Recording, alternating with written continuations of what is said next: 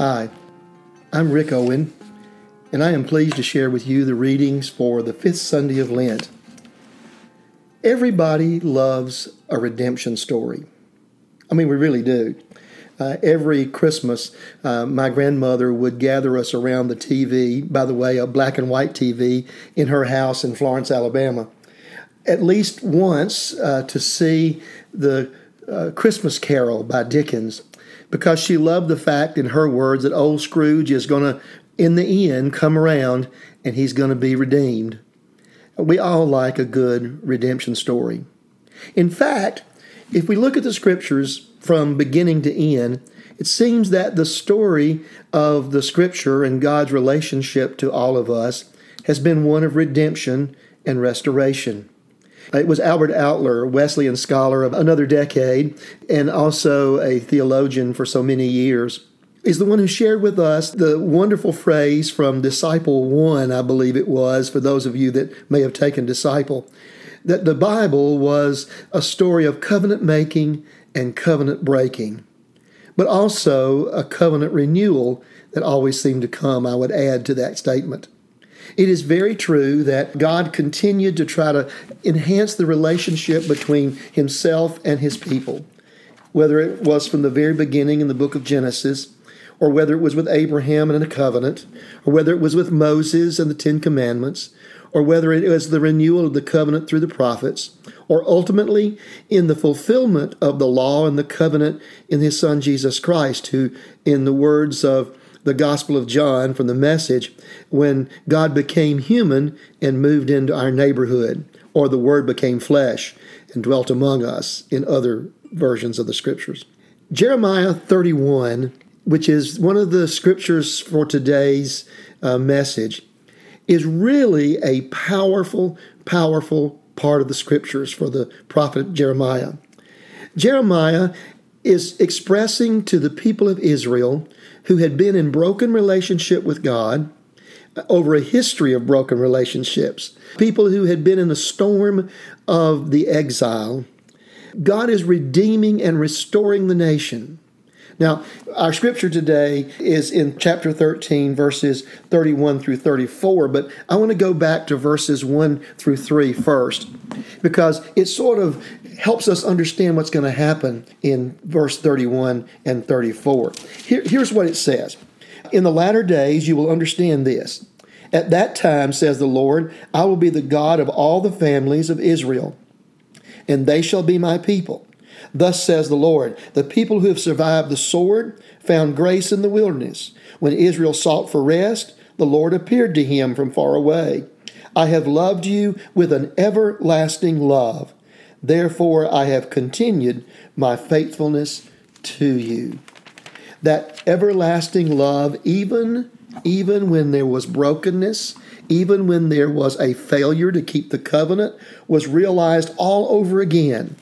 It's a redemption story, if you will, an Old Testament prodigal son, except in this case, it is the Old Testament prodigal Israel that is returning to be restored in their nation. But at the same time, something much deeper than that. God is assuring his people that he will once again take them back into a loving relationship that was intended at creation, and continue with them no matter what they had done, whatever sinful things that had been occurring before, no matter what had caused them to fall away from that covenant. God said he remains faithful. He remained so faithful in that everlasting love that he was willing to wrap them in his arms again and bring them close to him.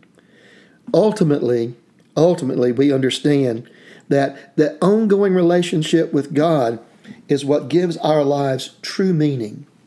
Now, skip back over now from the first 3 verses over to verse 31, which is actually the scripture, the Old Testament lesson for the 5th Sunday of Lent. I want to share those words with you because they are so powerful, and they are words we know and we have heard before, but I want you to hear us one more time. The days are surely coming, says the Lord, when I will make a new covenant with the house of Israel and with the house of Judah, It will not be like the covenant that I made with their ancestors when I took them by the hand to bring them out of the land of Egypt, a covenant that they broke, though I was their husband. But this is the covenant that I will make with the house of Israel after those days, says the Lord. I will put my law within them, and I will write it on their hearts, and I will be their God, and they shall be my people. No longer shall they teach one another or say to each other, know the Lord, for they shall all know me, from the least of them to the greatest, says the Lord. For I will forgive their iniquity, and I will remember their sin no more. Wow, a new covenant. We had the benefit this past week of listening to Susan Beaumont talk about the liminal time in which we live. The time, a liminal time, as she explained to us, and it was a great session. She explained to us that a liminal time is when something is ending and something is yet to begin. Israel had ended the exile and were waiting for the restoration of their nation as they returned back to Israel from that exile. And in that liminal moment, in that in-between time, God steps in and says, I have loved you from the beginning. No matter what you've done before, I have loved you. No matter what sin has been committed, I have loved you. And I will forgive you, and I will forget your iniquity. But it goes a little step further. It seems that in Jeremiah we are told that this idea of the covenant, which had been from the very beginning, really, Adam and Eve in the garden, God intended for them to be his people and he would be their God. He made it more a solid covenant, a written covenant, if you will, in many ways with Abraham. It was a solid word of God. I will be your God and you will be my people. And then solidified that even more on stones of tablet when Moses goes up on Mount Sinai and brings down the Ten Commandments to solidify the covenant. I used to teach Old Testament for freshmen in college, and one of my mantras that I used to share, in fact, this class would almost quote it with me and almost giggle as we did it, was I said, God in the beginning wanted us to be his people. He gave a covenant to Abraham and said, I'll be your God, you be my people. Then, because they didn't keep that covenant, God gave them 10 rules or 10 commandments to keep the one covenant. And then because we couldn't keep the 10 commandments, we got over 600 Levitical laws so we could help keep us the 10 commandments so we could keep the one covenant. And then because we couldn't keep those Levitical laws, there were over 3,000 rabbinical sayings so we could keep the 600 Levitical laws, so we could keep the 10 commandments, so we could keep the one covenant. And finally God said, don't make me come down there. Now, that might be somewhat humorous, but it is a reality, because then he had to send his son to be the fulfillment of that covenant and the fulfillment of that law. But in Jeremiah, we get a peek into what it's going to be like with the new covenant. In verse 31, he starts talking about the time. He said, in those latter days, in those times, in a time coming ahead, what's coming is this, that I'm going to make a new covenant with Israel. Well, the new covenant was very much like the old covenant, wasn't it? Except this covenant wasn't written on a parchment. This covenant wasn't written in stone. This covenant wasn't written into Levitical laws, into a book of laws. This covenant is a covenant simply written on every heart.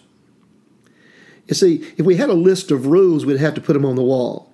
If we had a list of Levitical laws, we'd have to study them, and people would have to teach us. But this covenant was a covenant written on our hearts, which gave us the indication that the new covenant that God was giving us was not a covenant that someone was going to check off the points that we did keep and the points that we didn't keep, that it wasn't a ledger that we said, well, we did so good with this one, we didn't do good with that. It wasn't a dashboard in which we kept up with those things that we were doing right and those things we were doing wrong. No, this was a covenant that was written on our hearts. This was a relationship that kept us so close to God, a relationship that helped us know God.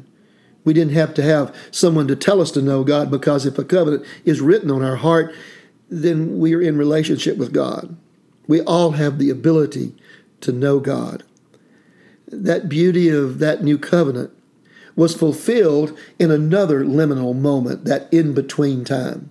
From the time that this new covenant was promised, that it would be written upon the hearts of all, it's a vast time of covenant making again and covenant breaking until finally God sends his only Son into the world. In the book of John, we get a powerful imagery of God becoming human.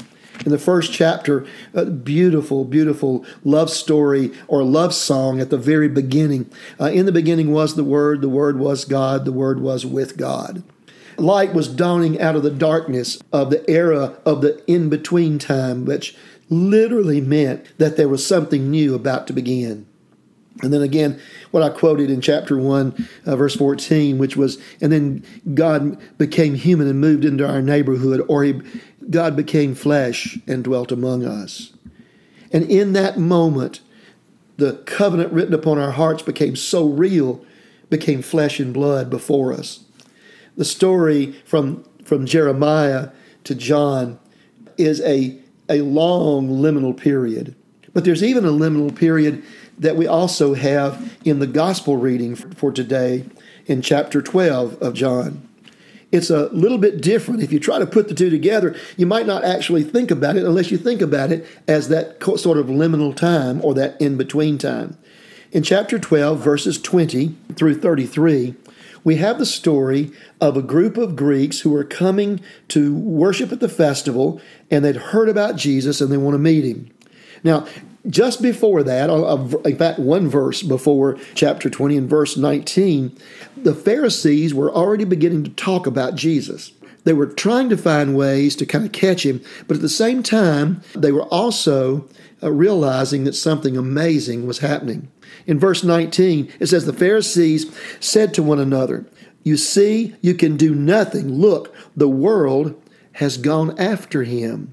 After seeing Jesus enter into Jerusalem with the crowds and the throng singing Hosanna, the Pharisees were frightened. There's nothing we can do. The world's going after him. And right after that, there must have been some Greeks that were in the crowd there for the festival, probably what we call lovers of God, people who were not Israelites, not of the people of Israel, but who acknowledged God as creator, sort of a believer, if you will, in the Judaistic thought, a lover of God. So we think that may be who they were. But anyway, for whatever reason, they wanted to see Jesus. They had heard the stories.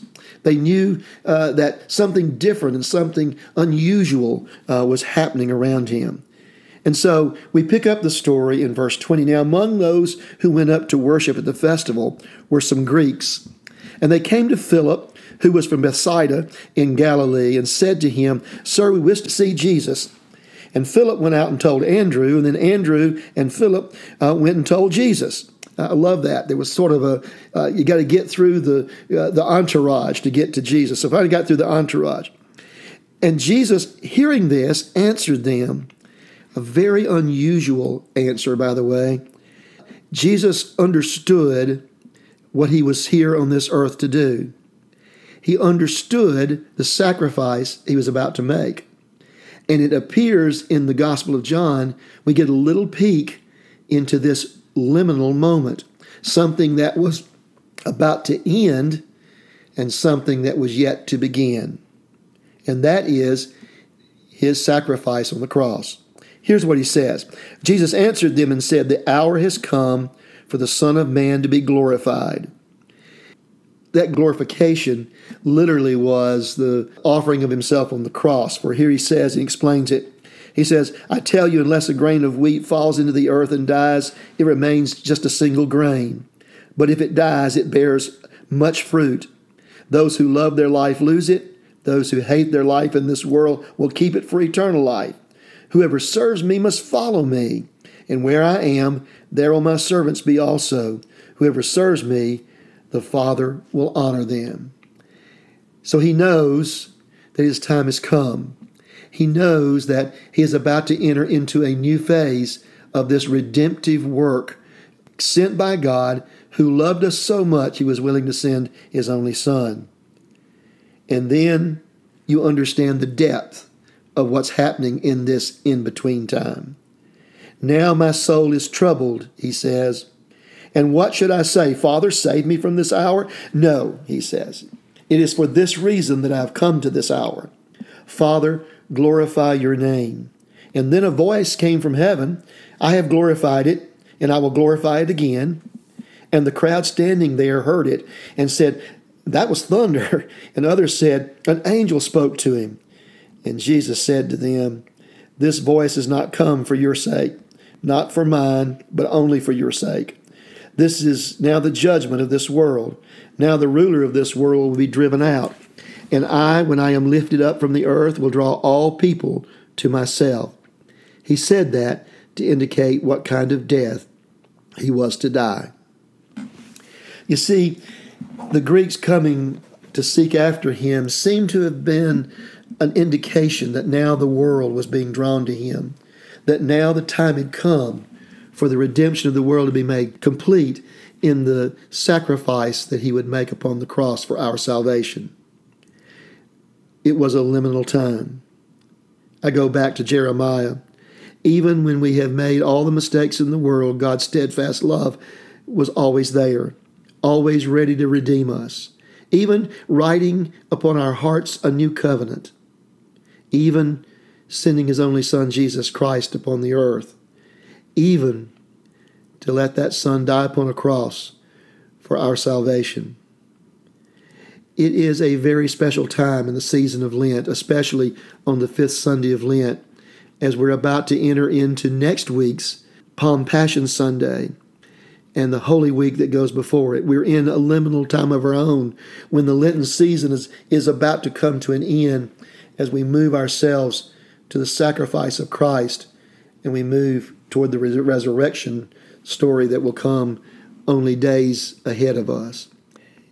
It is truly, in the Scriptures, a story of covenant making and covenant breaking, as Albert Outler so aptly put.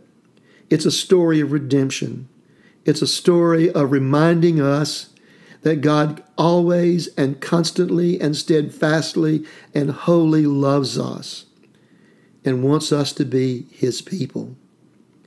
It's all about that relationship, that drawing close to us by God, which draws us close to him. As we celebrate this Lenten season, and that's an odd word to say, celebrate for the Lenten season, but as we celebrate this Lenten season, what we celebrate in our examination of ourselves and of our world around us, we celebrate the steadfast love of God that redeemed us and holds us fast. In the name of the Father, and of the Son, and of the Holy Spirit. Amen.